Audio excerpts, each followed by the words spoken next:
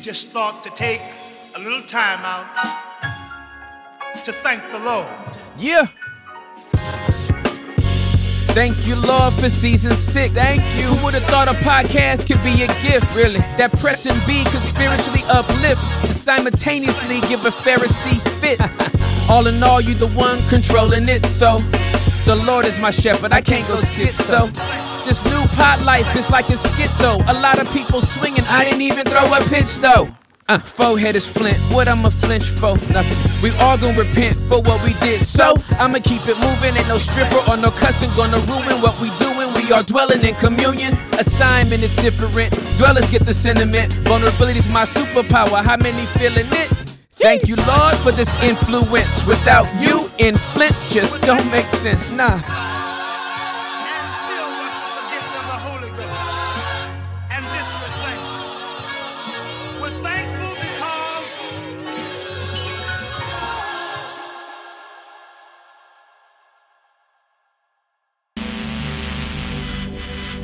If you've got a problem, who's going to solve it? It isn't going to be the therapist. Evacuation orders are in place.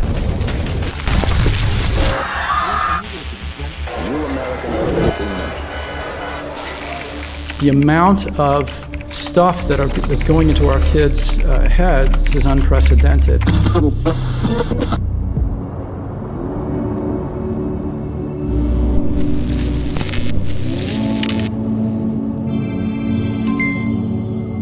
We're going to help you reset your life. What's up, everybody? I am so excited to introduce to you the new course, Master Reset. I need something to change. The experience that you have with God is what anchors you when everything in life wants to make you doubt God. That felt good. Hey, okay, great. How can you press your restart button in your life? I am going to help you get over your past, be able to embrace your present, and plan for an incredible future. So join me and let's reset together. And for a very short time, get Master Reset, every other course from Tim, plus an entire library of courses that will change your life. Plans are starting at $8.25 per month with the code BASEMENT. Click on the link in the description or go to tomap.com and sign up today. Welcome to The Basement, ladies and gentlemen. I am your host, Tim Ross. I hope you're all doing well. I love you guys. And do you know how much I care about you? Like, I love you guys so much. You guys are just great people. So shout out to Press B, shout out to the Dwellers, shout out to the promoters. I'm so grateful for your support, and to all you generous souls on Cash App and PayPal. Thank you guys so much for whatever you've given. Like, literally, there's some extravagant giving going on. And when I say extravagant, I'm talking about heart. I'm not talking about a number, right? So if you've given $1, thank you. If you've given $100, thank you. If you've given $1,000, thank you. If you've given $10,000, thank you. If you've given $30,000, thank you. And these numbers I'm calling out are actually real numbers that people have given. So I'm not like trying to like encourage you to give this. This is what people have literally given, and you're extravagant. I told you were extravagant. So thank you so much. I'm so excited about my guest today. Yeah. This person is a dear friend, a big sister. She has a strong apostolic anointing. She is a prophet. She is a teacher. She is, thank you so much. She is a leader. I don't even know if I've said this word before, but an imparter. She imparts wisdom and truth and guidance, and she is in my house. My friend is in my house. We're not in Australia. We are not in England. We are not at a conference. We are not in a green room. We are in my house, in a living room, acting like it's a basement. I wasn't going to say anything about that whole situation, but yeah, I'm a little disappointed. I'm not going to lie. I was like, so when do we go downstairs? The soil in Texas won't allow us to go any further than where we are right now, or it would be our grave. It would literally be our grave. Ladies and gentlemen, I want to introduce to some and present to others the incomparable Charlotte Gambill's in the house, ladies and gentlemen. Let's go! I'm so excited too. I am so excited about being here. I really am. Thank you. First of all, that was way too generous of an intro. It was the truth, though. Thank you for those kind words. But honestly, I would reflect them right back at you. Like, you're a dear friend. I love you and Juliet. I love your heart. I love everything about your ministry and what you carry in God. And so I'm just thankful that God didn't put us together just to do some work for the kingdom, but to become friends. Yes. And this was a heart connection. Absolutely. And that's what I get excited about when I get to be with friends. Yes. That, a lot of us do life with, people that have a leadership gift or someone that we share a platform with, especially in the world that we are, a part of. Yeah. And, as great as that is in the moment, if we don't go deeper than that, then really what's it all about? That's exactly right. So I collect friends. Yes, that's exactly right. And I'm really glad you're in the collection. Yeah, me too. I am. I really am. I'm super glad. Well, thank you for being here. And listen, it would be remiss if I didn't give you all context to an important detail that produced one of the most dynamic shifts in our life. Like, my fine wife is right back there. And Charlotte Gambill is who God used and chose to speak to both Juliet and I back in September of 2021. At the end of a service, I'll never forget the message you preached. It was called Change Your Batteries. Mm-hmm. And at the end, she called Juliet and I up, and God began to speak through you. And you said there's a change coming to your leadership, and there's a change coming to the season ahead. I've almost had it memorized because I listened to it for a year. I literally almost I wrote down at one point I'm getting chills because I haven't talked to you about this. Right. So I might get emotional too. So, but I literally wrote down word for word what the Lord spoke through you, because I needed to literally listen to and read every single word and ask the Lord, what are you actually asking me to do? Like, this church is vibrant. It is healthy. I haven't sinned. I haven't done anything immoral. I haven't done anything illegal. And you're telling me it's over? And so you were, God's words through your voice was in my head for a year. Before I shared it with our congregation, and Juliet and I reviewed that word and scrutinized that word, and does it really mean this? And we did all that, and the Lord just kept saying, yes, yes, yes, yes, yes. This is what you were supposed to do. Mm-hmm. What was so beautiful about him using you to give that word to us publicly was it was a word publicly that was encoded for a year. And then that same word, when we played it back, was decoded a year later. And everybody heard what we heard a year later. So good. And said, amen. So good. And I remember on that day, because none of that was planned, right? No, not at all. I'm just going to come and, that was like my first time with your church. That's so correct. You don't intend to go for the first time and blow something up. Well, I didn't, honestly. That's not, not the way I roll typically, but hey. I just think now, as I'm thinking back about that entire, weekend, because you had that weekend visiting just by coincidence, the couple who had been very like they're mentors. Yeah, absolutely. Yeah. And I remember calling them up. That's right. and they prayed after your word. So it was like just even who was in the room. Yep. And I never said this to you guys, but you remember that afternoon we went and looked around a premises. That's right. Yeah, we looked at a building. And I just think it was the timing of God. Yep. Before you made any decisions. That's right. That would have been hard to undo. That's right. God was saying those are not decisions for you to make. That's right. And That's right. so I think honestly, just I am realizing more and more in just how I flow in what I believe I have to be obedient to. That's right. It's timing That's that is right. everything. That's right. It's the timing. And when we are so busy that we can't be interrupted to do the thing that God's asked us to do, we don't understand the knock-on effect of that.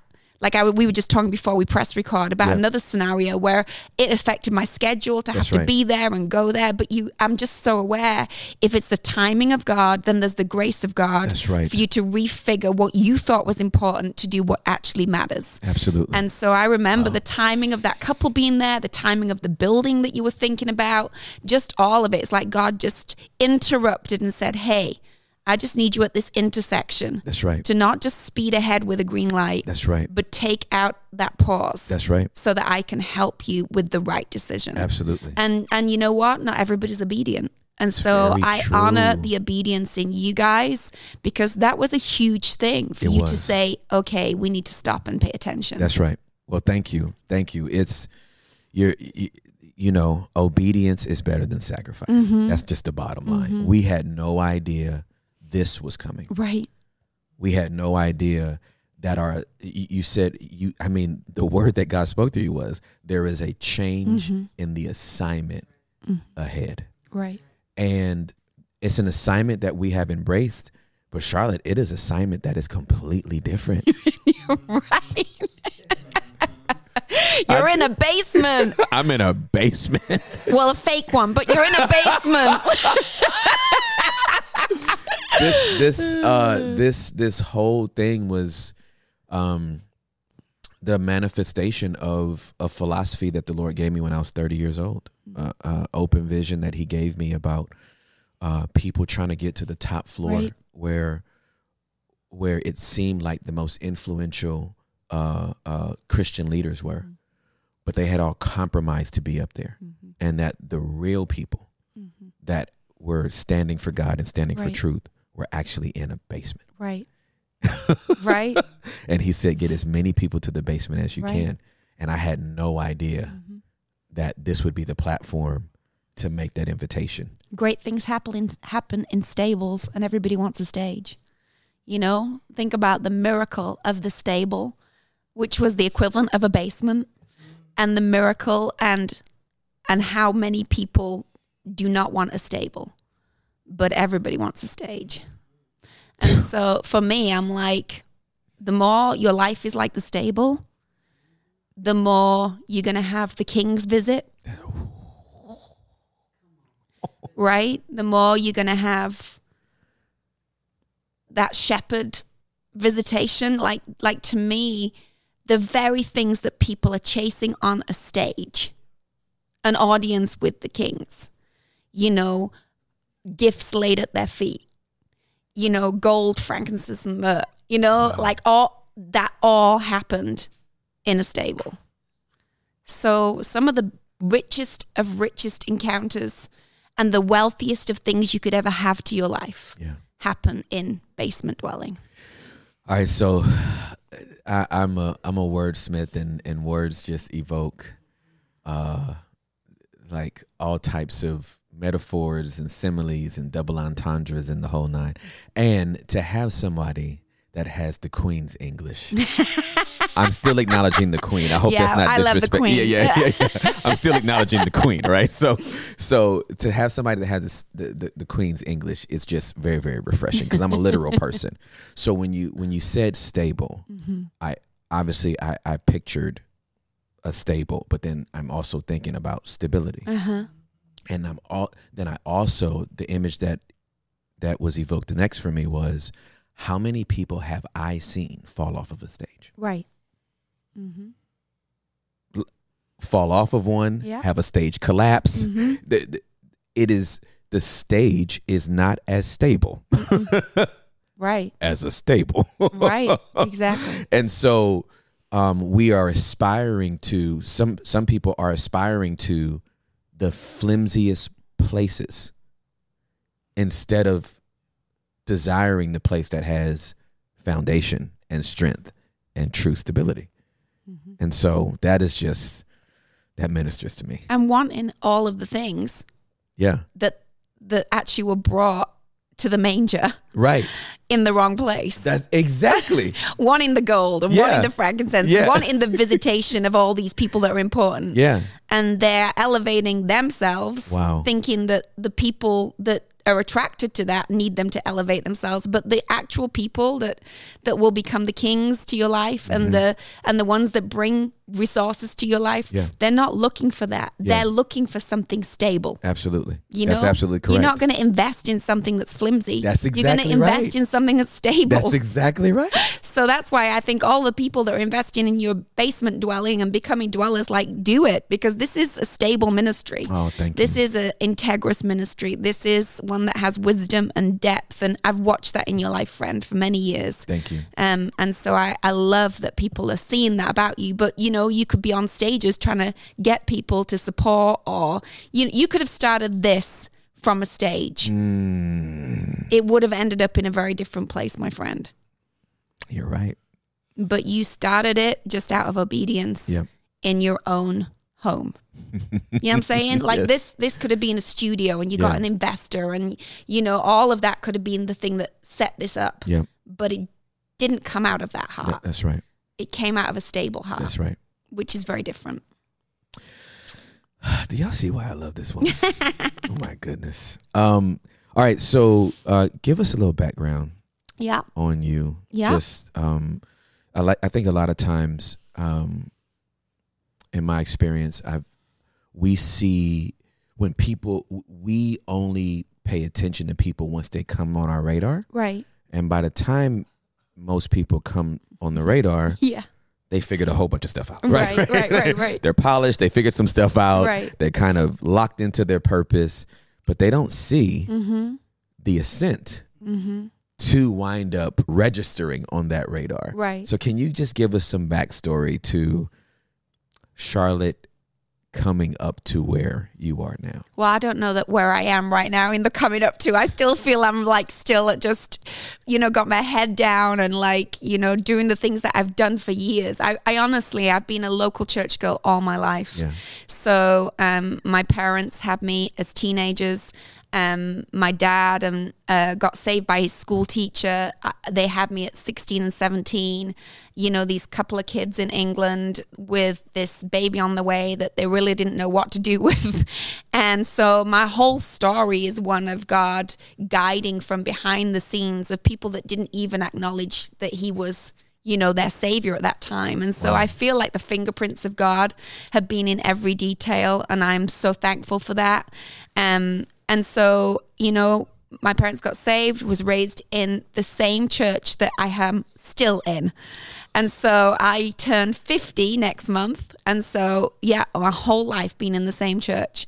If that's not stable, I don't know what it is. Right, literally. And served in every capacity, for years, from the cleanup squad to the, kids ministry to the youth ministry to the, all of it, the hosting team, all of it, ran the coffee shop, and just was serving God and just loving the local church, small church in England.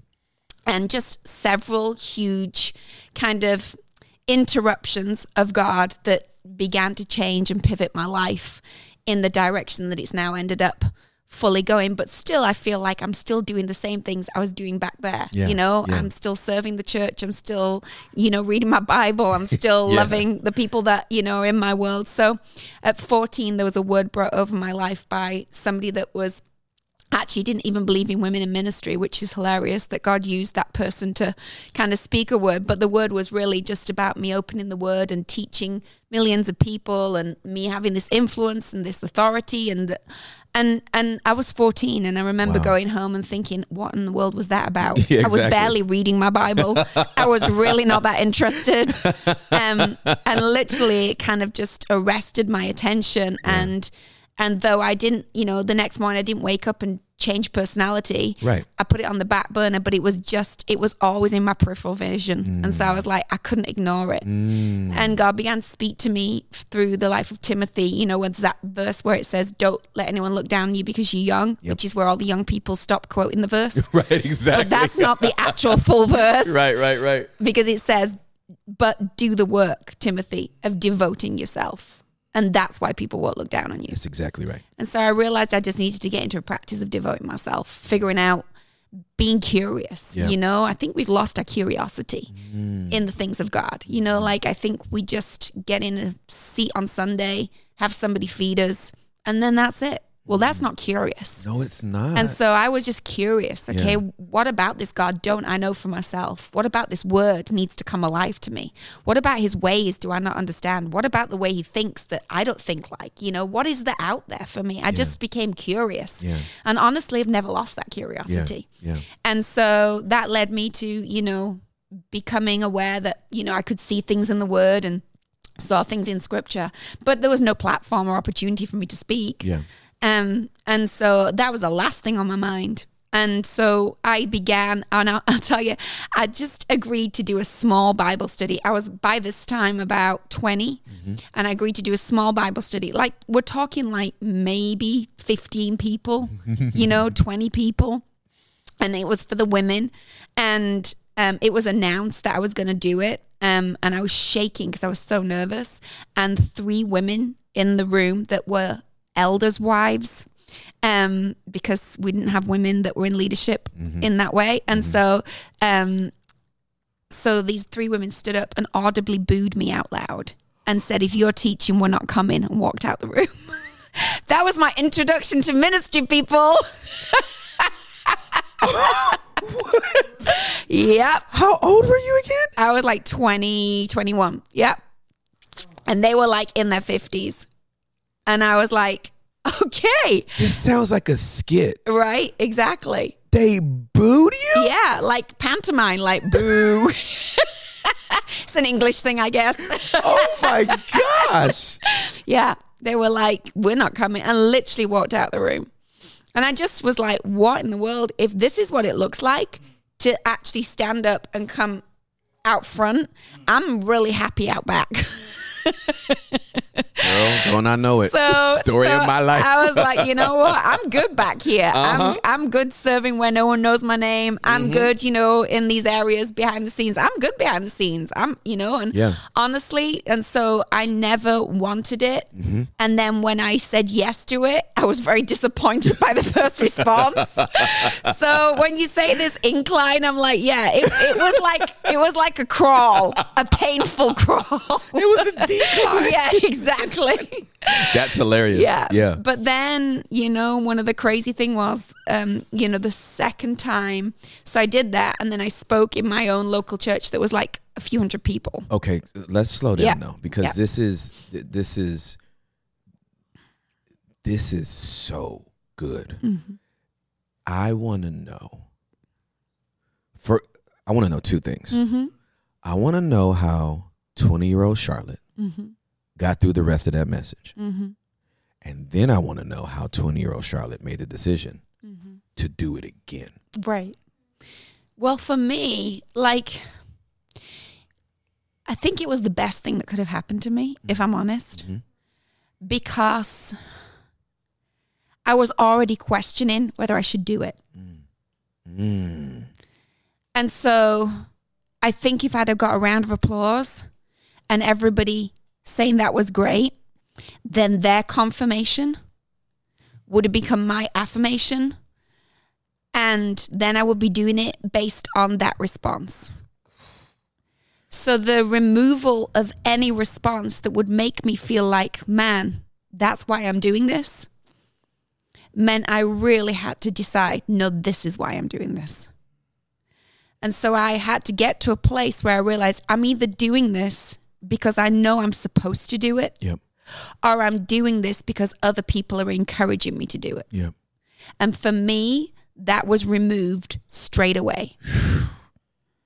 And now, with what happened next, I understand why God sped up that process for me.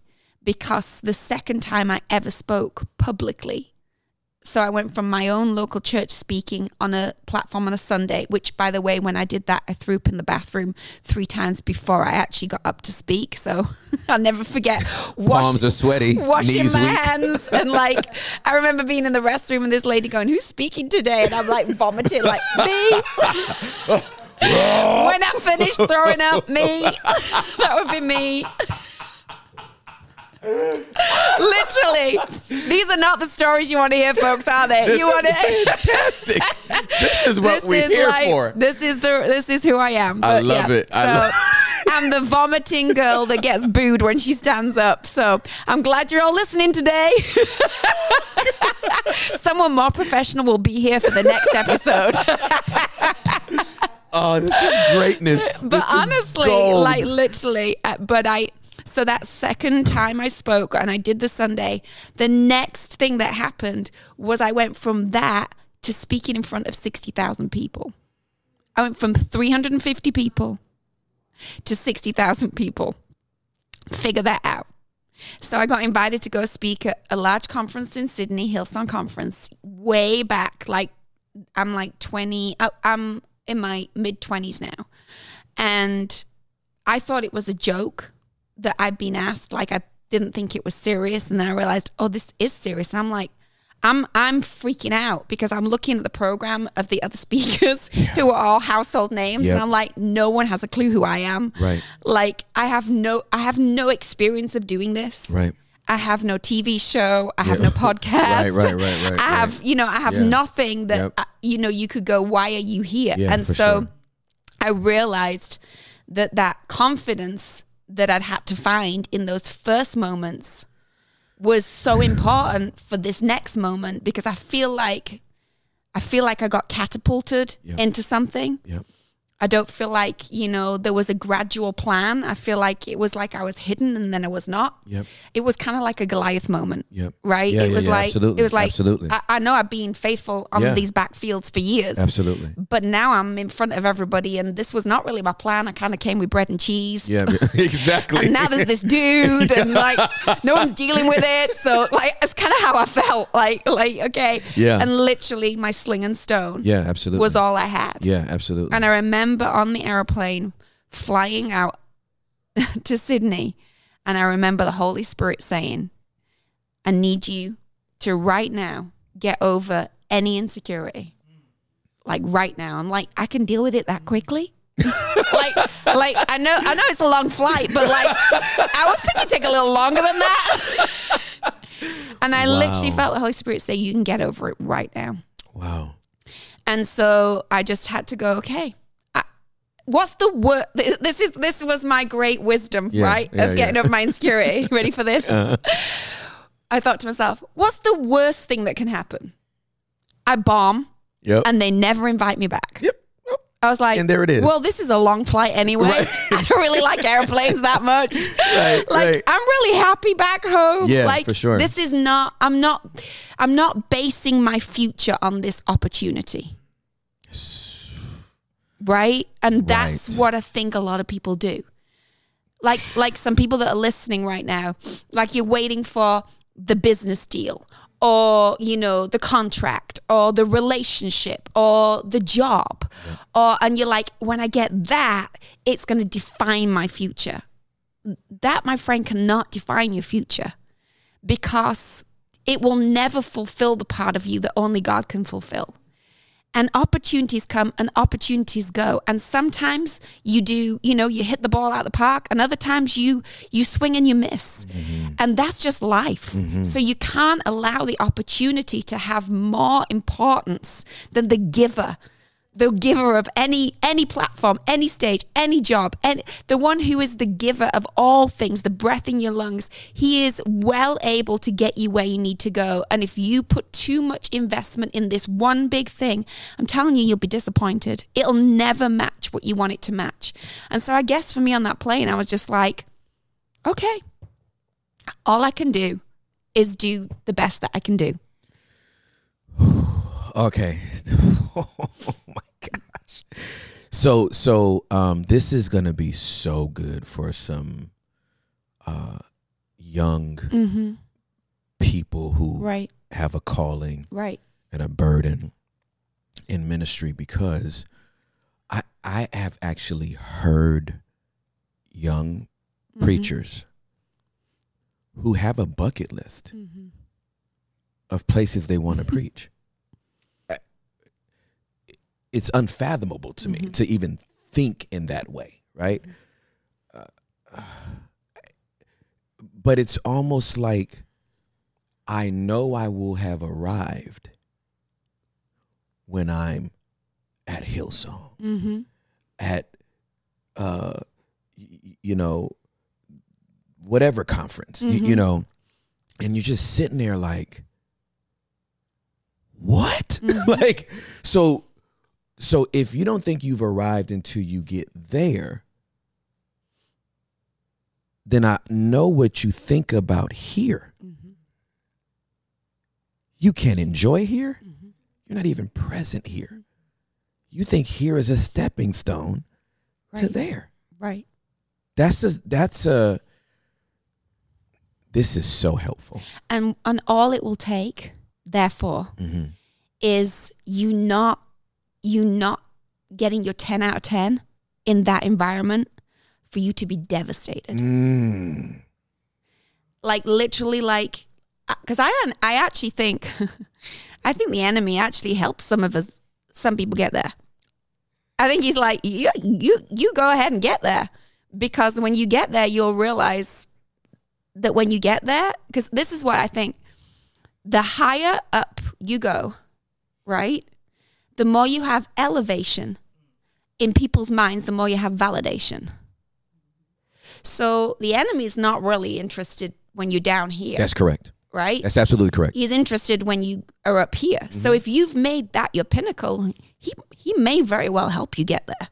Because he wanted to help Jesus get there. Exactly, because he knows, because in those people, if those things are not settled, then he knows when to unsettle, right? So there's a bigger topple. That's exactly right. Because he's trying to kill as many birds with one stone as he can. And so he's like, oh, I see that thing in your heart, but you're only over 500 people. I'll wait till you get to 5,000 and then I'll let it come out. So in I've been studying in geography. Okay. I know it sounds strange. And so if you're a geography teacher, don't write no emails, because I'm not pretending that I'm the expert. But I was interested. I was talking about challenge, teaching about challenge. I'm writing a curriculum. So I was writing on challenge. I'm trying to teach people about challenge, because I think so oftentimes we're caught out by those moments that actually we can already start to prepare for. And so I was looking in geography, when landscapes change, you know, there's something called a hill slope, right? Which is where you see a landslide and those things happen. Well, I was studying the forces. That's an external challenge, which is caused by the exact weather conditions, the perfect storm being created. But that source is looking for forces to work with. And in geography, the terms are, it's looking for adversity, it's looking for an adversary, and then it's looking for amenability.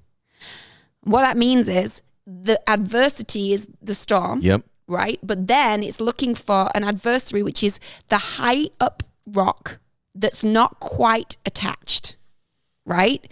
That it can begin to shake. And because it's got weight and because it's high up and it has elevation, if it can loosen that, it then has an adversary to help it get more traction. And then that rock begins to roll, and it's looking for amenability, which is loose shale on the side of the rock that it can take with it. And then that changes the whole landscape of what was once a mountainside that now has had an avalanche or a rock fall, and now it doesn't look the same. And I think so often that's how the enemy works. He looks for the perfect storm, which could be your ego, your pride, a platform, an opportunity. Those things can be a storm too. Absolutely correct. Not just bad news. Absolutely. Like those are a perfect storm too if you're not in a place to handle them. Success can be a storm if you're not prepared for it. Absolutely correct. And then it looks for that high up stone, that high up person, that elevated, gift or talent that's not fully attached to secure, in its own personhood, you know, Yep. the insecure. And then there's all that loose shale now Yeah. that you get to move, because when you fall, all those people fall too. And so I was just thinking about that whole scenario as I was writing recently, going, man, you know, what we see in nature, we see in the spiritual so often happen, that this adversary, you know, that we allow the storm to loosen, and then all this loose shale is the carnage of it. And we've seen it in the church. Yes, we've we seen it have. in leadership. We've We seen have. it. And I'm just tired of it. Yeah. I'm like, you know, let's learn the lessons, people. That's right. Absolutely. let's not keep creating landslides in the kingdom. That's right. Because we were not ready to be that high up. That's right. Because we were not grounded in enough. That's exactly right. No, I mean, you talk in beautiful pictures for my brain, like, because I can see all of this, and I'm thinking about just in my lifetime, and obviously I know you could say the same. I'm thinking about how many times I've seen the spiritual landscape shift because of the storms that have broken out, and because of the large, influential figures who were not securely fastened to the rock. the rock, right? Because the altitude isn't the issue. The stability is. Yeah. Right. The connection is. Right. And man, the amount of spiritual landslides that I've seen, and the amount of spiritual landslides that I see coming.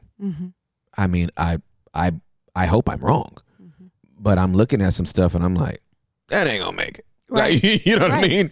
If a category 5 comes through here, Right. this ain't gonna make it. You know Right. what I mean? Some of them is like, if it rains too long, Right. right? It doesn't even have to be a Exactly. storm. Exactly. If it rains for 12 hours, I don't think this is gonna make it. You know? Yeah, exactly. It's gonna have to drizzle up here. So that's sobering, because I've been a believer in Jesus now for 27 and a half years. And I get scared. Like, I have a reverential fear of God. like I be thinking, like, I don't see him as a mean stepfather up in heaven, but I do know Daddy disciplines his children. And because I think if you don't get disciplined, that's actually worse than discipline. Because then you're not even a son or a daughter. You know what I mean? He's saying, if you get away with everything and he don't come spank you, that's the worst position to be in, because that means you don't even belong to him if he's not going to correct you, right?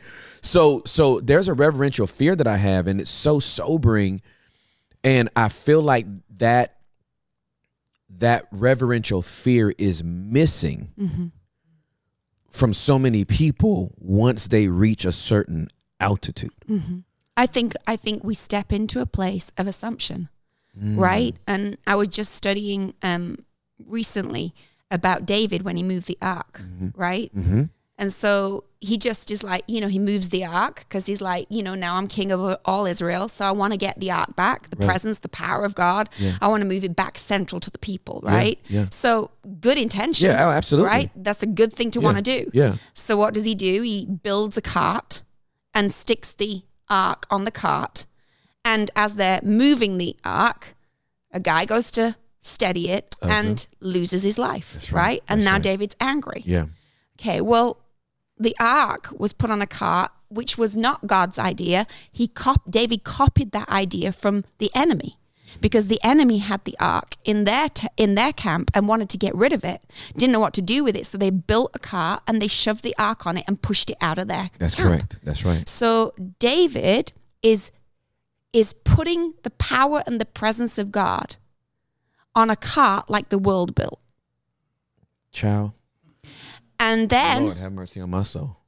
And then somebody loses their life because they try to steady what should have never been on a cart but should have been carried. And when you don't understand what you're dealing with, we try to steady what should be carried. We put on carts the ark. Then we get mad at God because we assumed instead of inquired. Ooh! Lord, have mercy on my soul. Oh, Jesus. And I think that's where we're at. I'm like, listen, we got to move the ark, but we got to do it God's way. That's exactly right. We got to move back central, the power and the presence of God, but we got to do it God's way. You can't assume.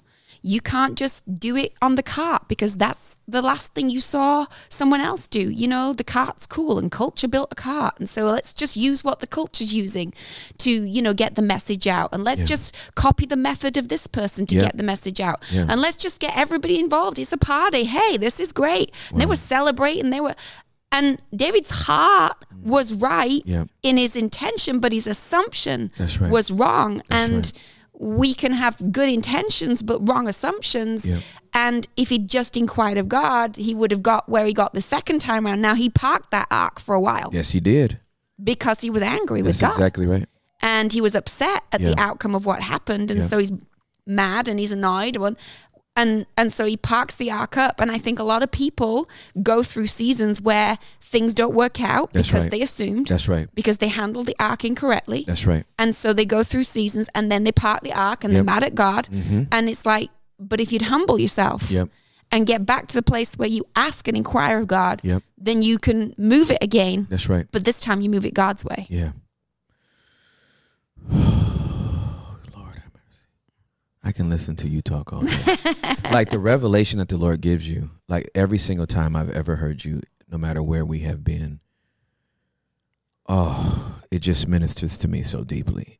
And so the once again, I am sobered by the fact that assumptions will not get you what you want. Mm-hmm. Inquiries will. Mm-hmm. But inquiries take humility. Mm-hmm. It presupposes I don't know what to do. And when we are in kingly positions, we assume that our thoughts are God's thoughts. Right. Well, if it came to my mind, it has to be in God's mind because I'm the king. I'm the lead pastor.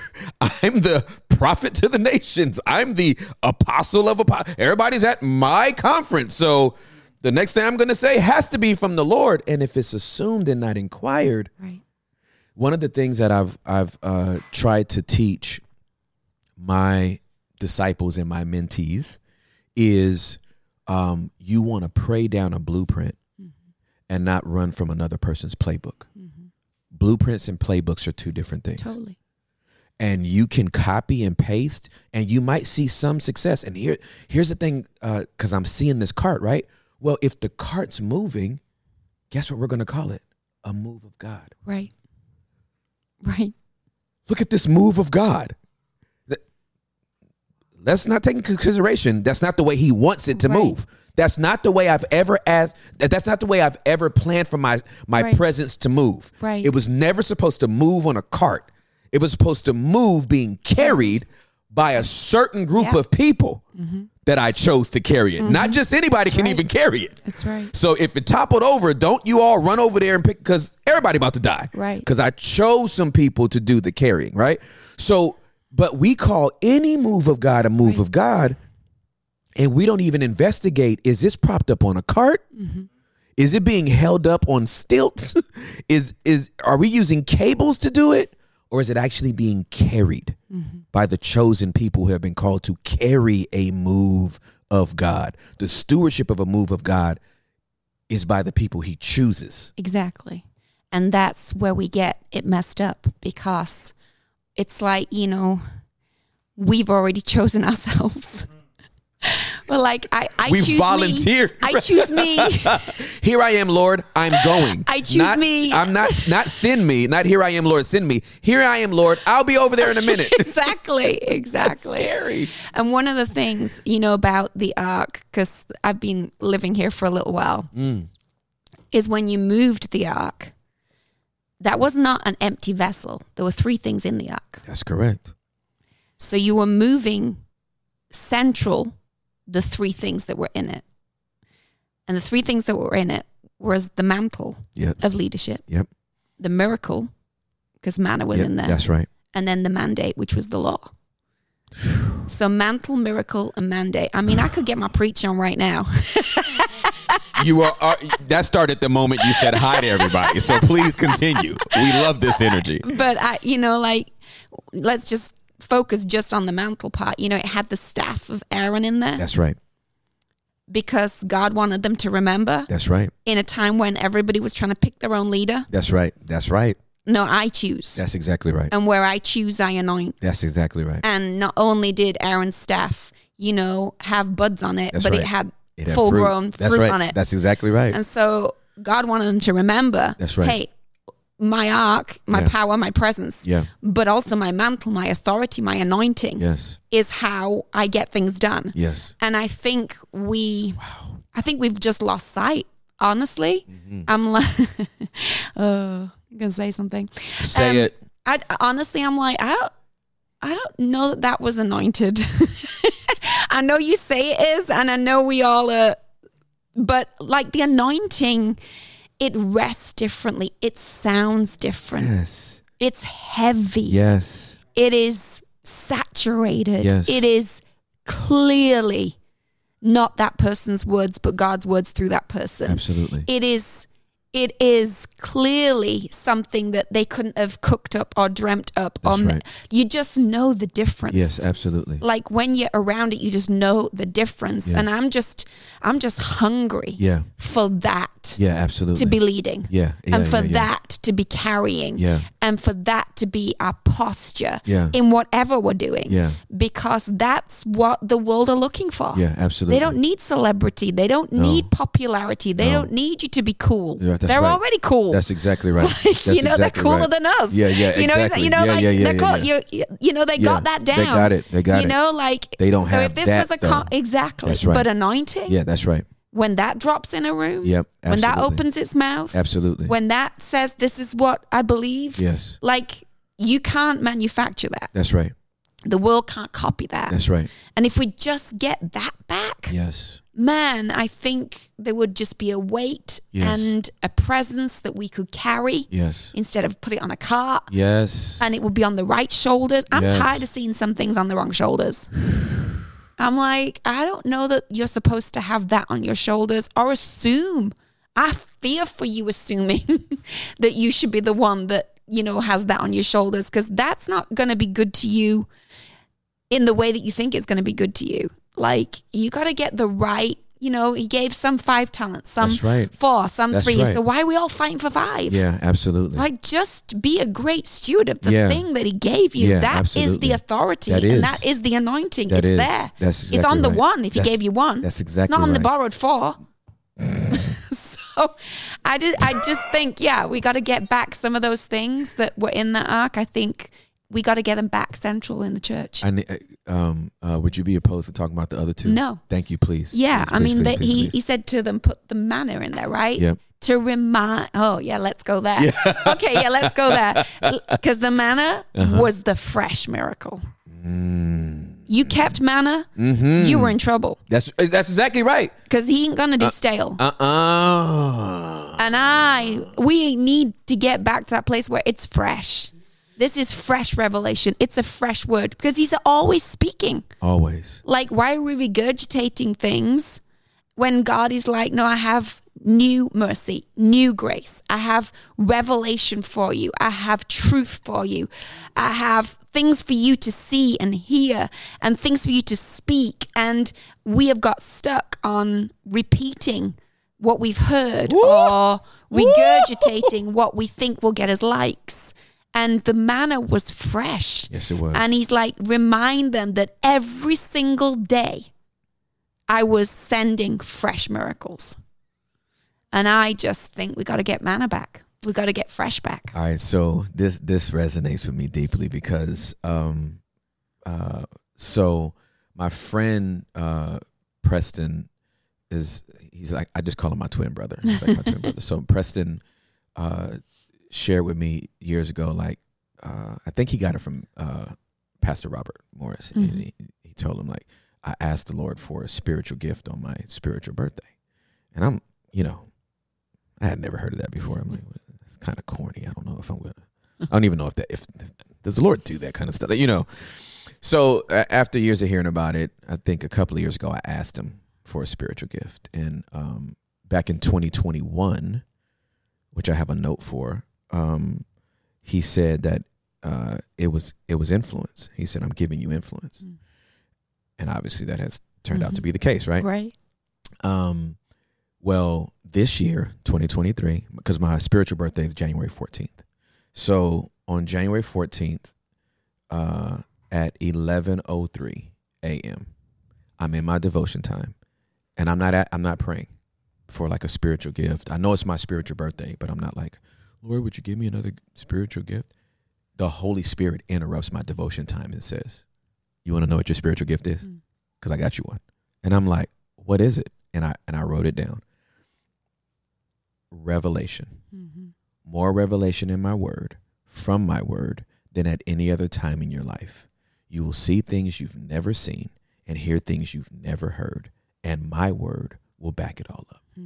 And I started bawling because I felt like I had won the lottery. Right. Exactly. After 27 years of preaching from this book. Right. For him to say, right, I'm going to show you things you've never seen before. Right.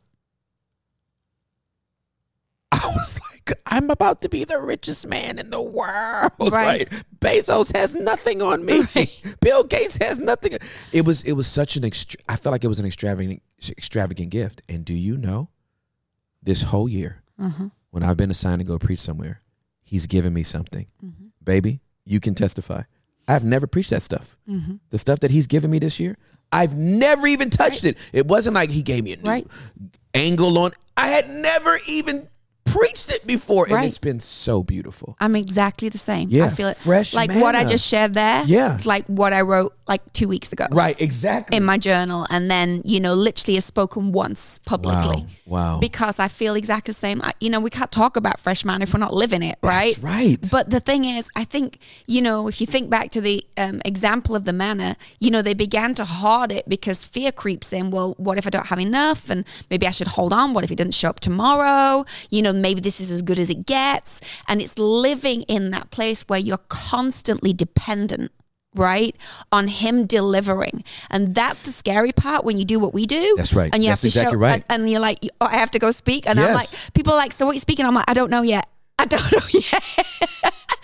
I'll know. I want your notes in by Thursday. Yeah. I won't have this word until I get on the plane Friday. I'm so sorry. Like, you know what I mean? Your tech team is about to be screwed. Right. Because there's nothing I can do for you. Right. Yeah. And so I think living in that place just puts you in that awareness of, it's not that fresh manna wasn't available. It's just that we didn't have a need for it because we'd stored manna for months.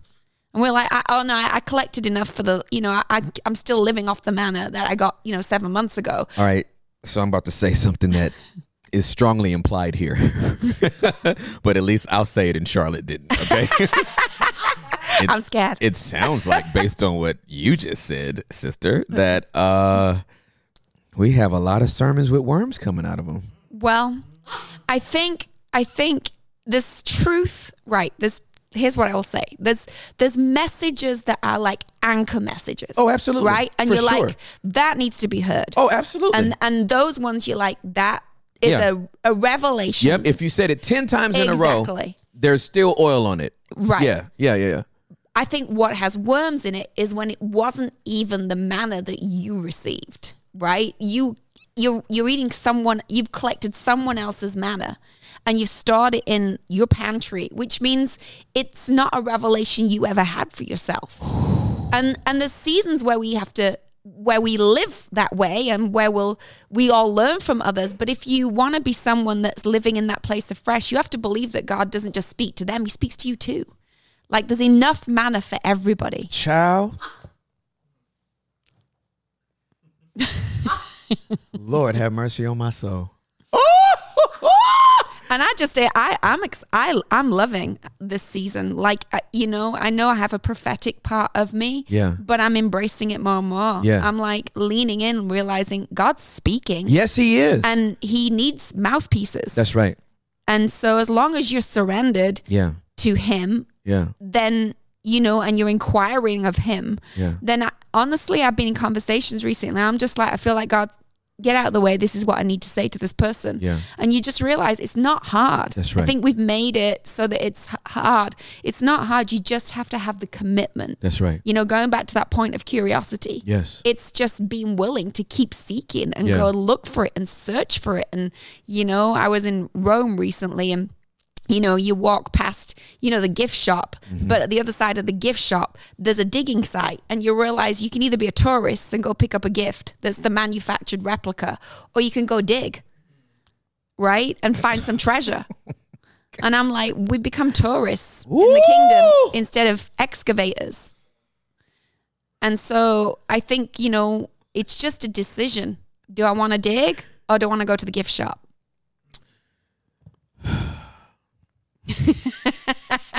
It's not like we don't have anything to say when we get together. Well, let me tell you what's crazy, and this is true. Anytime Charlotte and I are together and there's downtime, Yeah. this is what it sounds like.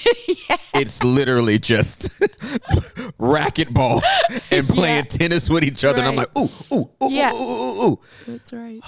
Yeah, it's good. Tourism is for the person that just wants to prove they were there. Mm-hmm. The excavator is the one that wants to prove this is real. The tourist wants to get something to show that we're there, but the excavator wants to find what is there. Right? They're like, I'm going to discover what is here, That's right. That's right. which is different than picking something up from the shop that Oh, says absolutely. I was here. Absolutely. Absolutely. Well, there's a lot of things in ministry that you see and you're like, you should just get a t-shirt that says I was here. I was here is different than I dug this up from right. down there. That's exactly right. Like, That's I know exactly where right. this came from. Yes, I have the absolutely. soil under my That's fingers. right. That's Like, right. My back's aching. Yes. I dug for this. Yes. I found this. Yes. And then you have an authority about it because you found it. And so, yeah. That's the I get passionate as you're talking about this because this is where my unwavering faith in Jesus Christ comes from. I had an experience with him that cannot be taken away. Right. Not a trinket Right. from a youth conference. Right. Right? Like, I won the iPad. Right. Yeah. And there's nothing wrong with all the things that we do for Yeah. teenagers and young adults or Right. and anything. But I'm saying, like, I wouldn't be 27 years into this. Still with a conviction and a passion and desire and a fervency and an urgency if I wasn't digging. Right. And I think if anyone's listening that's like a young leader, I just want to encourage you to learn the skill. Like, there's nothing better Yeah. than digging Yeah. and getting that moment where you're like, oh my gosh, I found something. Yeah, absolutely Like, correct. there's nothing greater than Yeah. that, realizing, man, I just found something in the word.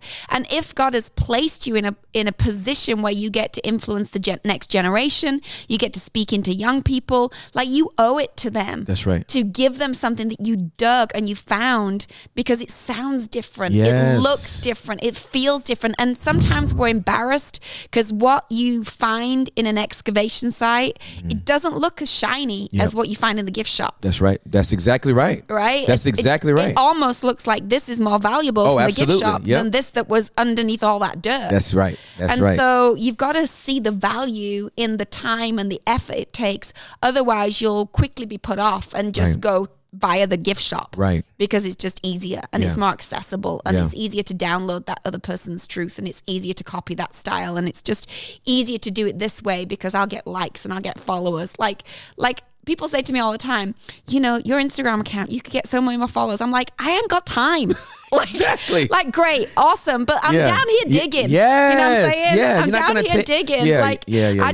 I'd rather be digging than, and I have no problem with all of that. But I'm saying if that's your aim, Yeah. then, you know, when is it enough? Yeah, that's exactly Those right. things just don't satisfy. Yeah. But when you dig, there's just something you're like, man, no one can steal that from me. Yeah. Excavators don't have time for pictures. Nope. Like there's nobody digging like this. Hey, just digging. Just over here digging. Hey, hey, take my phone and record me digging. No, I'm too busy digging to be thinking about capturing proof that I'm digging, right? I'll come back when I have the artifact in my hand, right? Not when I have the picture in my phone. Right. So, and that's why people are tuning in to your podcast, because they know the sound of a digger. You know, when you're taught, that's why it's blessed and it's growing the way it is, I believe, because people are like, oh, this is actually, I can tell this has been dug up. I can tell this is not something that's like flash or cheap or, you know, I've seen it before. Yeah. You know, I think that the authenticity of what's happened through the basement is that, you know, and even the basement, I mean, it's down low, it's digging, you know? That's exactly right. We are down. Right. Yeah, right. absolutely. You have to dig down That's to put exactly a basement right. in. That's exactly right. So, you know, you're going underground to even get the thing established. And so I think that's one of the things that I've loved about seeing you in this season is that people are listening to this that wouldn't be in a conference and wouldn't be in an auditorium and wouldn't be in a church building. That's right. But what they're hearing, they're drawn to because it's different than the gift shop. That's exactly right. That's exactly right. There are no trinkets down here. That is for sure. Gosh. Okay. Oh my gosh, this is so refreshing. I just feel like I'm skipping through like a lush. I'm getting Sound of Music vibes right now. That's how I feel right now. The hills are alive with the sound of music. That's usually what Juliet said. With songs we have sung for 1,000 years, my heart will be blessed. Oh yeah, he with knows the it all. sound of music, and I'll sing again. Bravo. Okay, so you were responsible, God using you. You were responsible for a pivot in our life and our ministry. But you were pivoting. Yeah. At around the same time Right. that I was Right. pivoting. Right.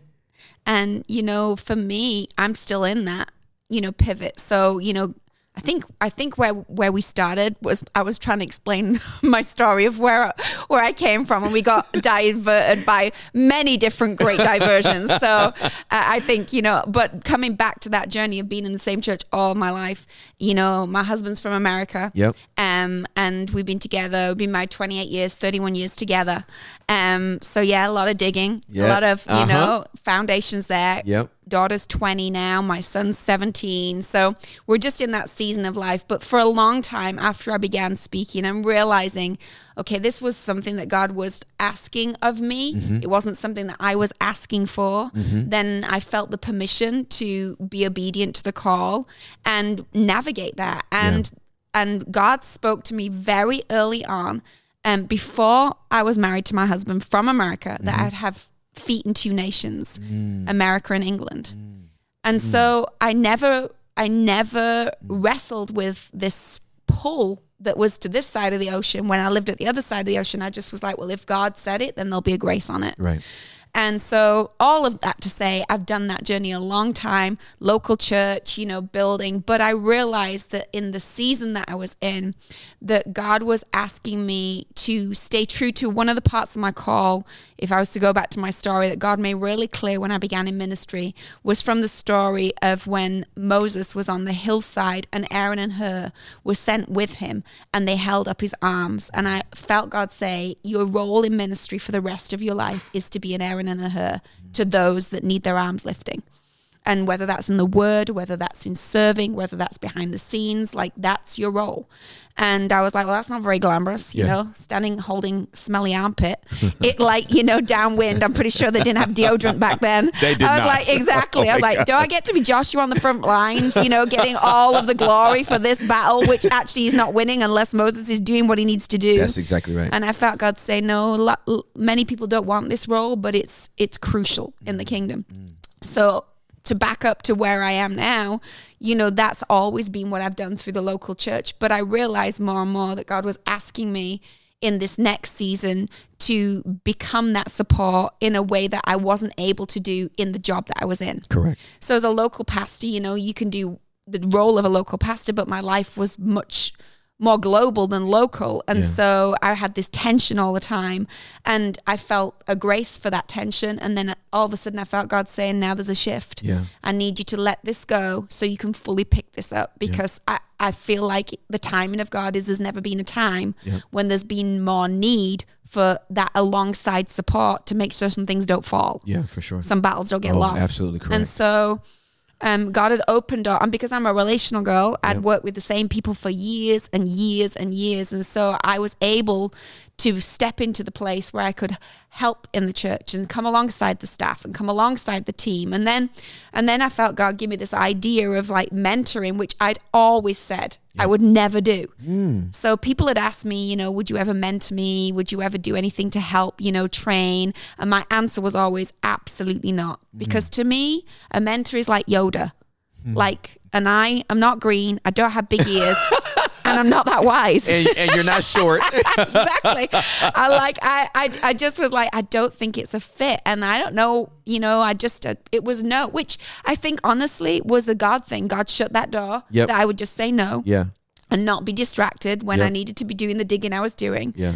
And if I'm honest, I didn't have anything I think that was worth saying until it was fully developed. Yeah, that's like good. I needed to dig for sure, some absolutely, stuff before I started saying, I can tell you that. Yeah. I needed to be with my husband for 31 years. Yeah. I need to raise kids to their 20s. Yes. I need to have been in the church serving all my life. Yeah. You know, to have some authority in those areas. That's exactly you know, right. And so, I literally went to my husband. I said, I know this is crazy, but I need to have my notice in.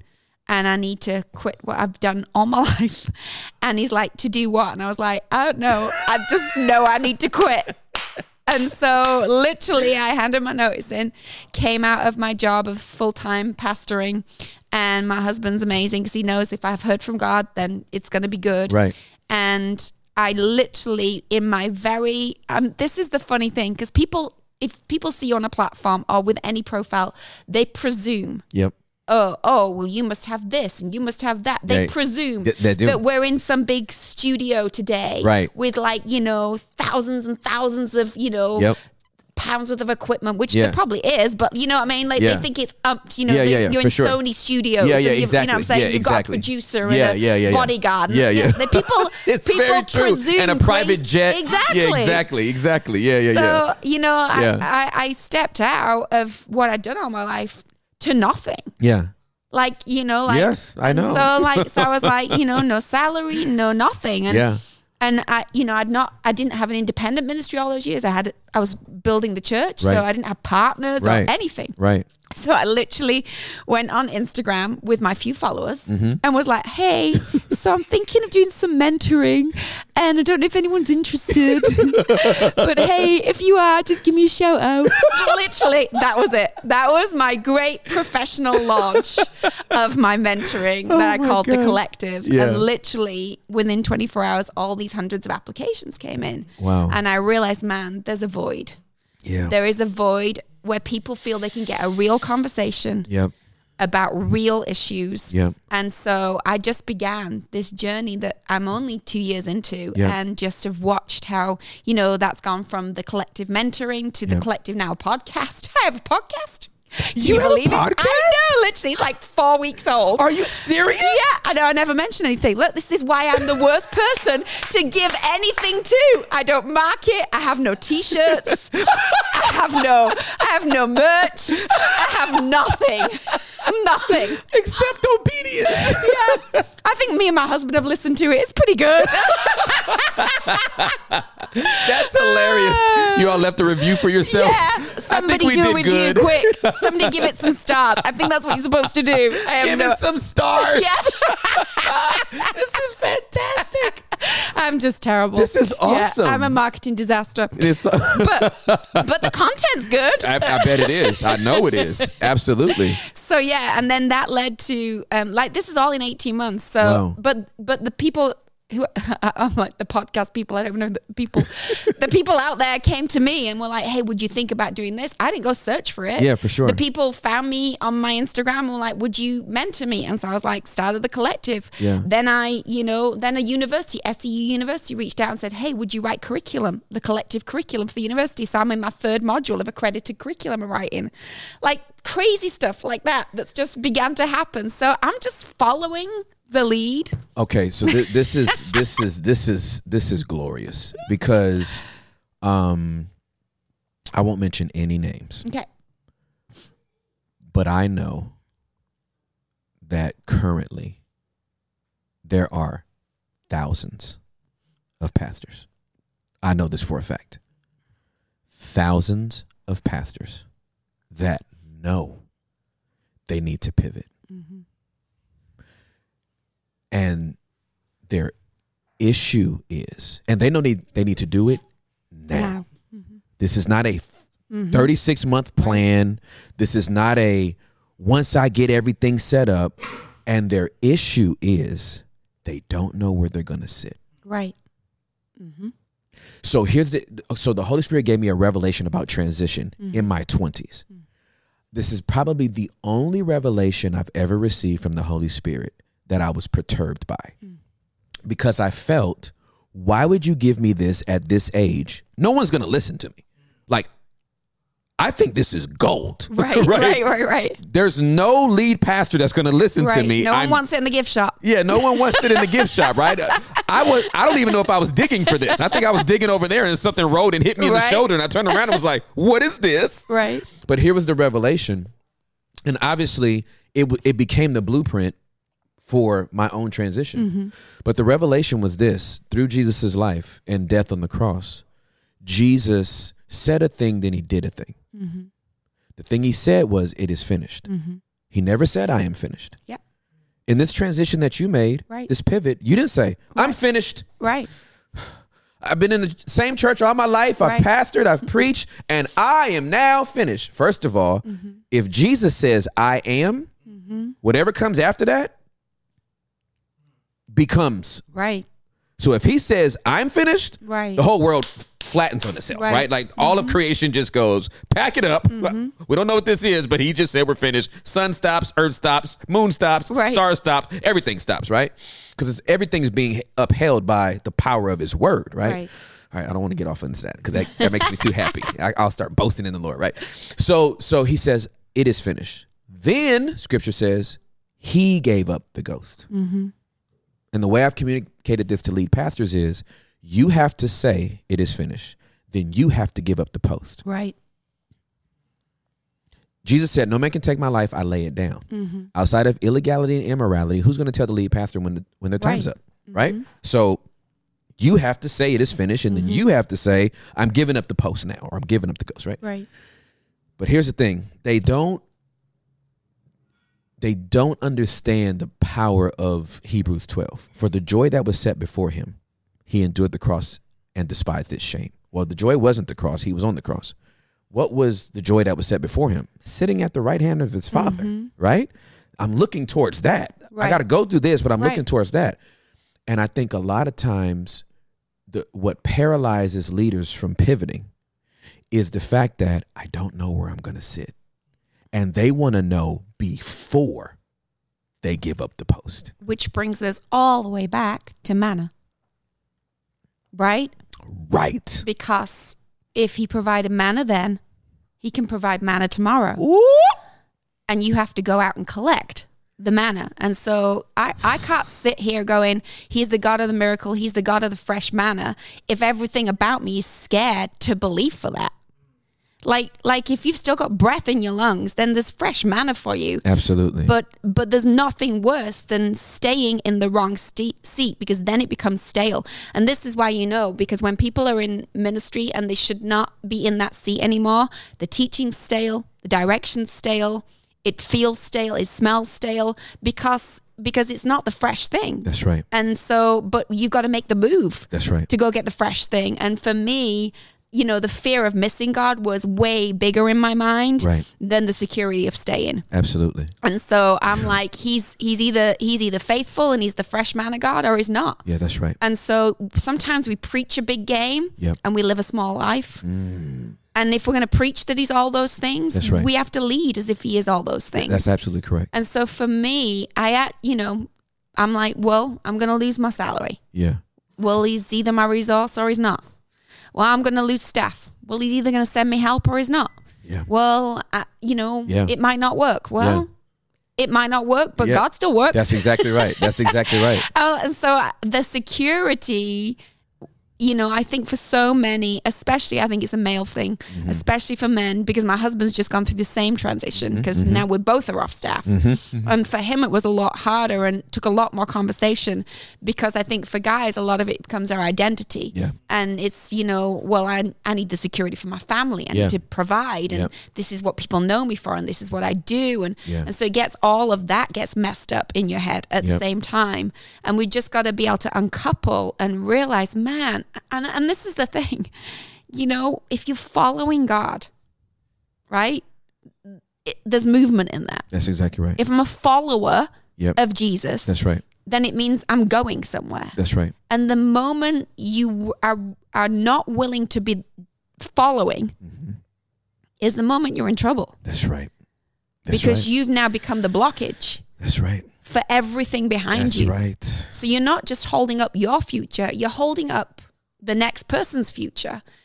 And so for me, as scary in some ways as it were, I was more fearful of staying stuck. Absolutely. I remember the Holy Spirit asking me a question, which when he asked me a question, I always think it's cute because he knows I don't know the answer. Like, why would you ask me a question, right? You're the one that leads me into all truth. So he says, Tim, do you know what would have happened to Jesus' disciples if he didn't leave? And I said, no. He goes, he would have trapped apostles and disciples' bodies. Their next level of leadership could not come out until he left. Because with Jesus on the scene, who wants to hear Peter preach? Right. Yeah. Right? Like, yeah. Get out of here, man. Yeah. I want to hear that the one. main one. The main one, right? Yeah. And so his leaving unlocks their next level of leadership. Right. He doesn't just step back. He leaves. Right. Like he leaves before Peter's trial sermon. Like he doesn't stick around. I want to see if the guy's good and if the people receive him. He's like, bye. Like he gets on a cloud and ascends into heaven. Peter doesn't preach his sermon until after his rabbi is gone.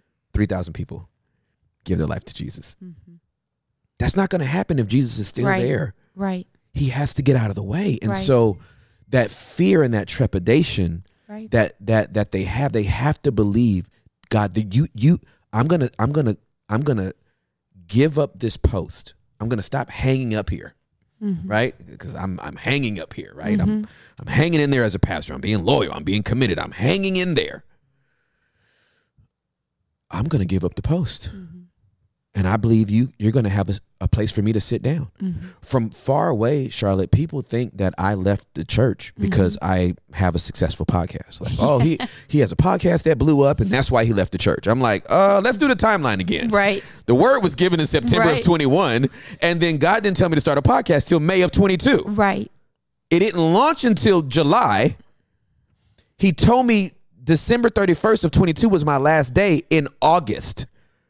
That's not enough empirical data to be like, this podcast. I remember the phone call. Right, you know what I mean? Yeah. I'm like, this podcast is going to work.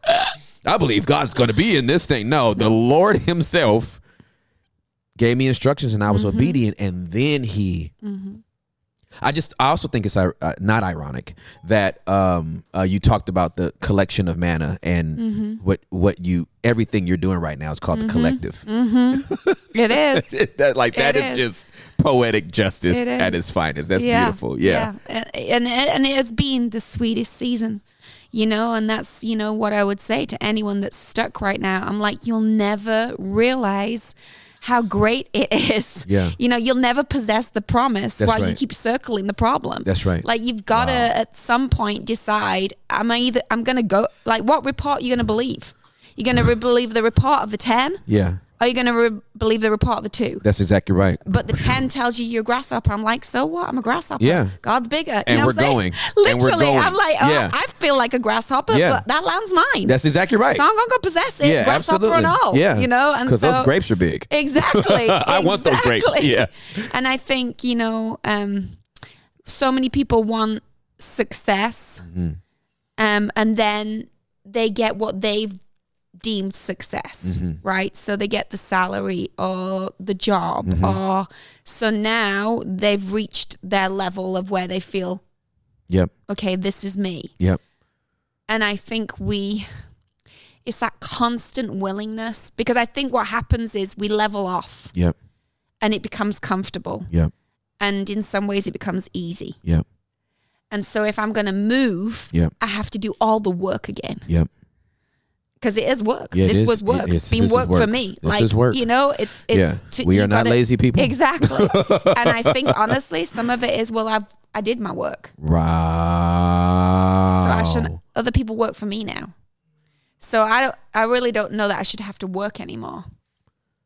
Wow. And so maybe sometimes we stay where we are because I don't want the work of having to redig, you know, re-believe, trust, stretch, you know, put myself out there. Like that's work. All right, so I'm going to say something.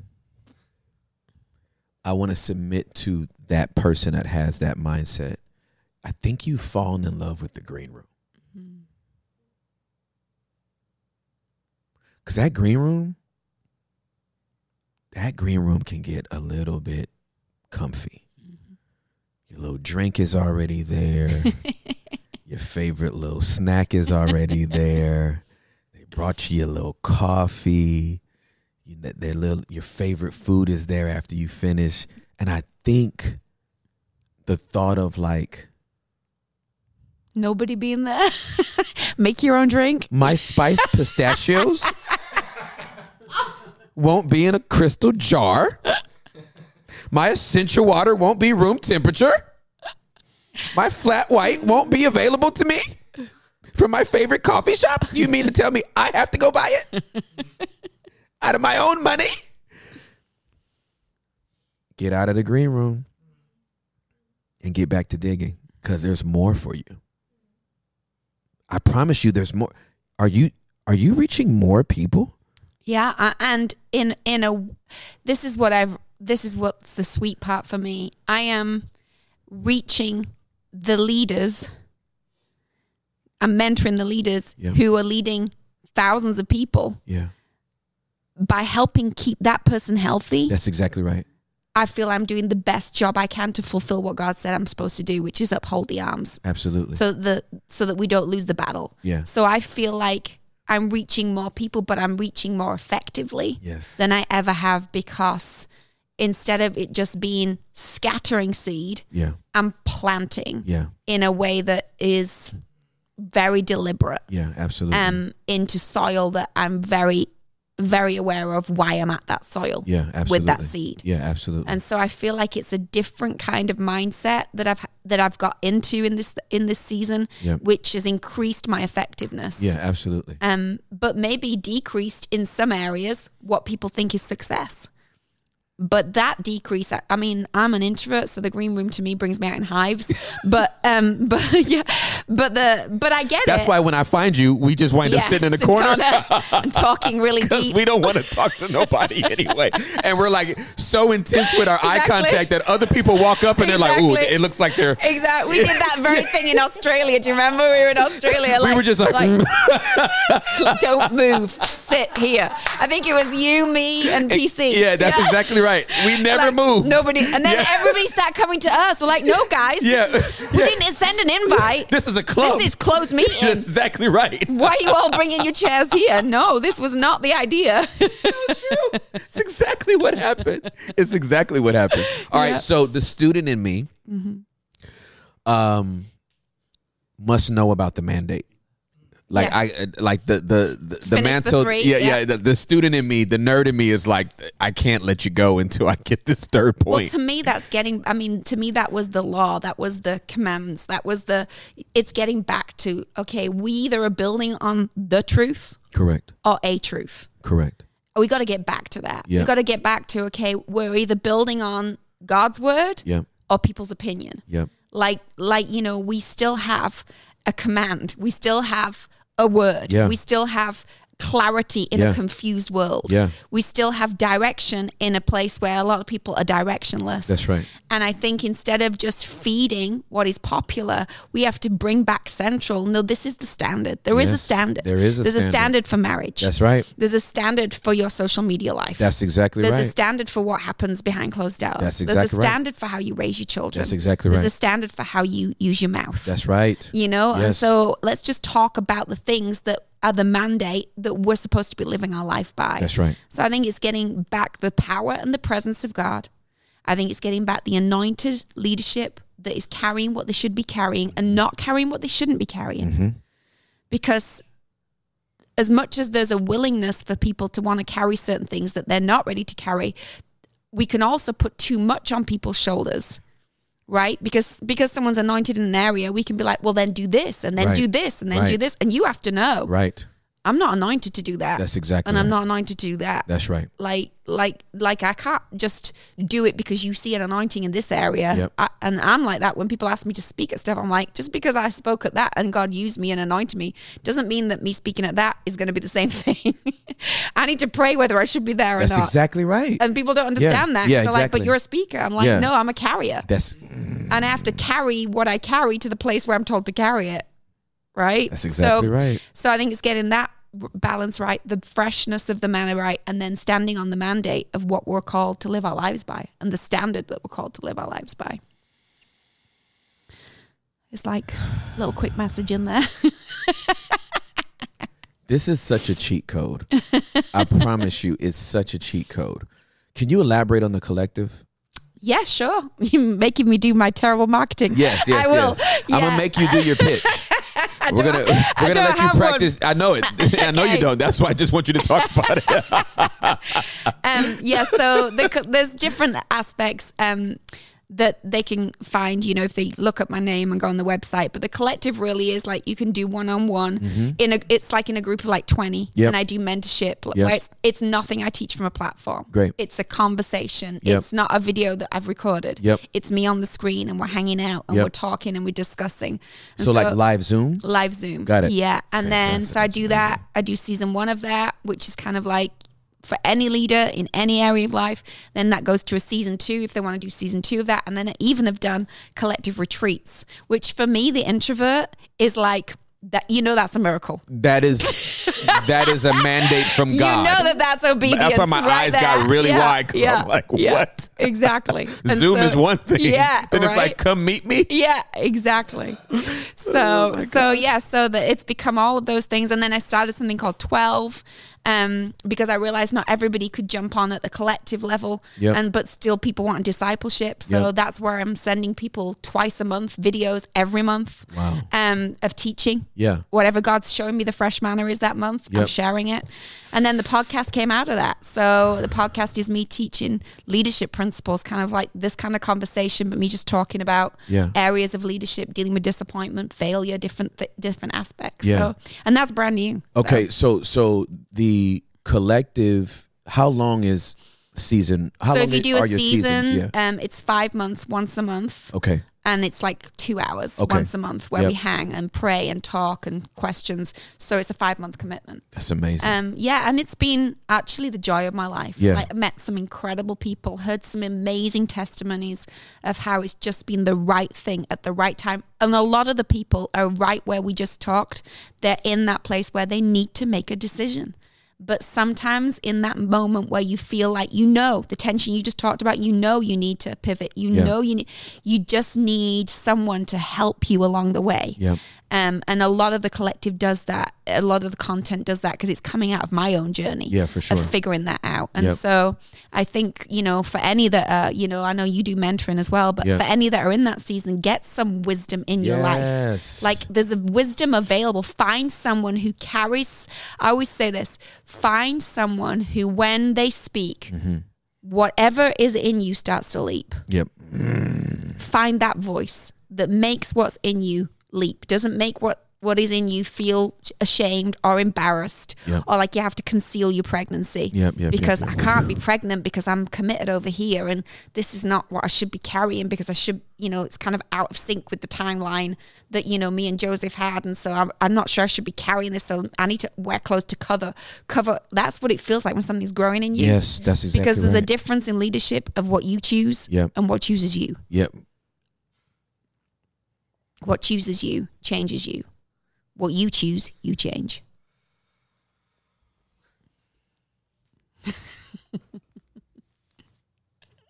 I mean, we could be here all day, friend. I need you to elaborate on that. And I want to tell you why. I made a statement that I found out later really hurt people's feelings. And that is, I choose my disciples. They don't get to choose me. That's what Jesus said. Jesus said, I've chosen you. Like, you did not choose me. Mm-hmm. But it landed on a generation that has met so much rejection that they couldn't even handle the statement because it sounded like personal rejection of them. But if you get to choose me, you'll change me to fit you.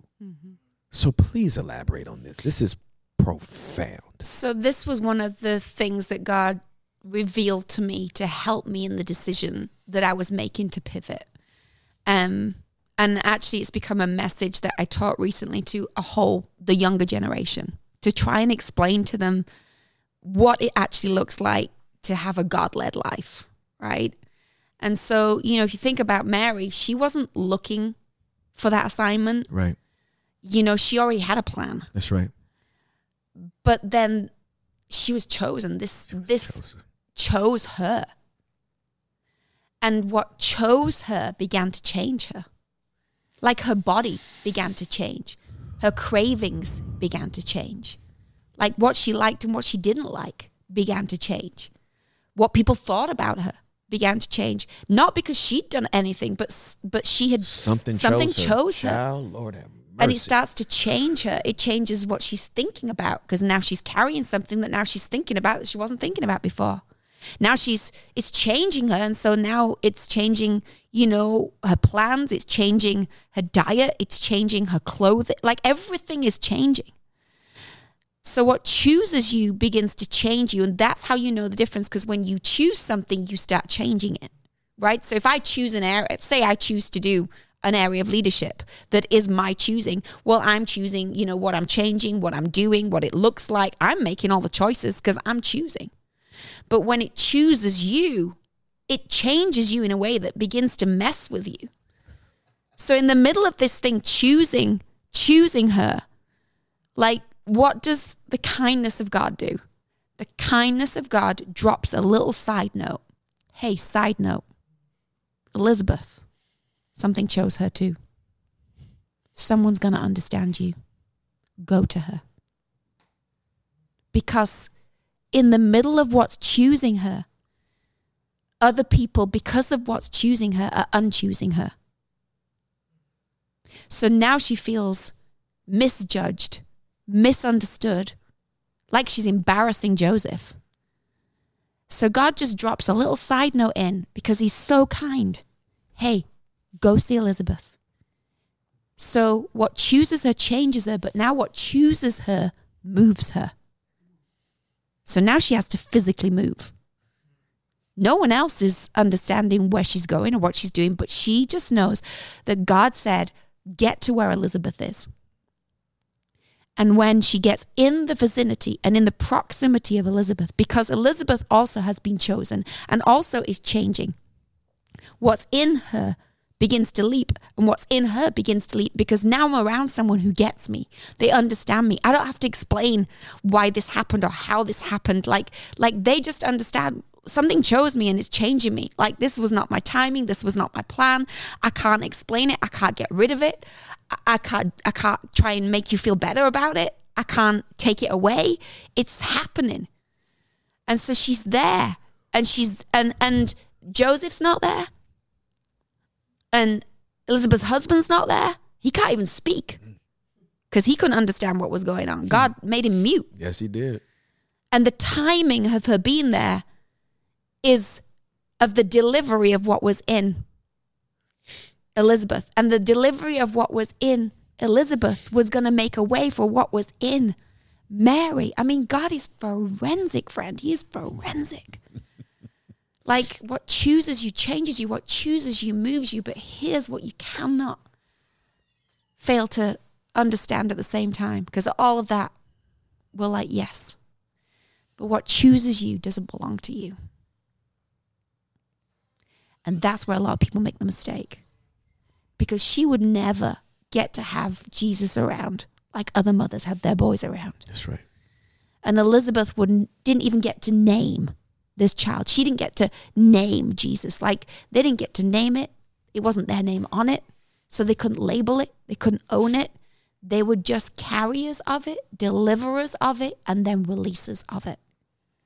And if we can live our life where we'll allow ourselves to be chosen, and in the choosing we'll allow ourselves to be changed, and in the choosing we'll allow ourselves to be moved, and in the choosing we'll allow ourselves to release, then there's no reason whatsoever, my friend, why God won't keep choosing you, keep changing you, keep moving you, and keep getting things done through you. And that was the pivot for me. I didn't choose the collective, it chose me. Yep. You didn't choose the basement, it chose you. And not everyone's going to understand it, and not everyone's going to cheer from it, and there'll be a whole nother narrative out there, like there has been for my life. Oh, she's just left the church because she's bored, or she's offended, or, you know, there's all that, oh, she didn't want to do this anymore. Like, not my business, not my conversation. I can't explain to you, and I don't need to explain to you. What's chosen me is changing me. And I have to exit this conversation and get around someone else that's pregnant, because I need to talk about how we get this baby born. That's been your season. It's been my season. And in the kindness of God, he gave us each other's journeys in the same pivot moment. I didn't mean to make you cry, but, you know. It's where you're living, right? And it's hard to explain sometimes. And I just got tired of explaining and concealing my bump. I'm tired of concealing what is in me. I'm tired of hiding what is growing inside of me. I have to be able to deliver it.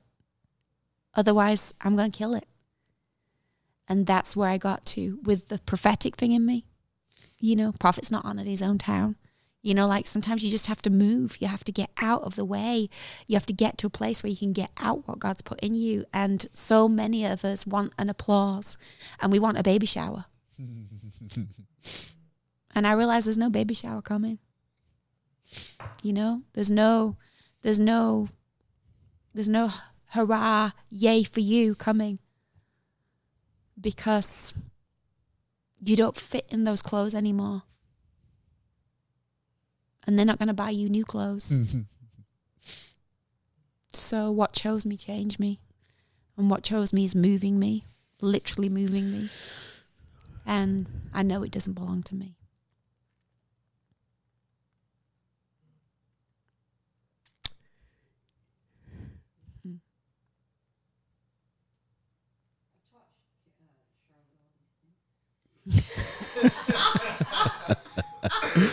Oh, I needed that, baby. I needed that break. My wife said I taught Charlotte all of these things. Thank you. Welcome.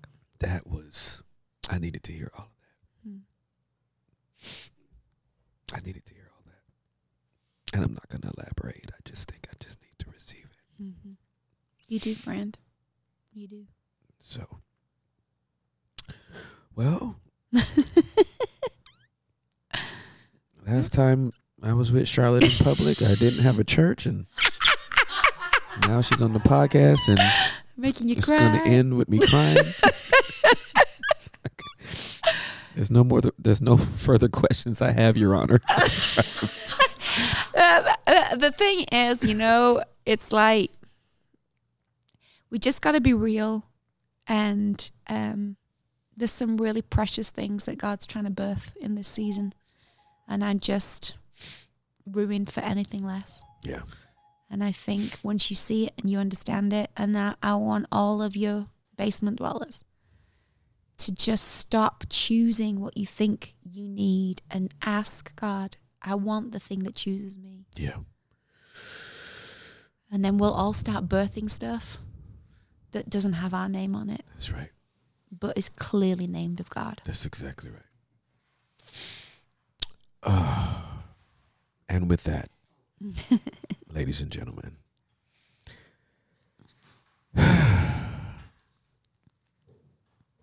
she has been Charlotte Gambill, and I have been Tim Ross. Peace.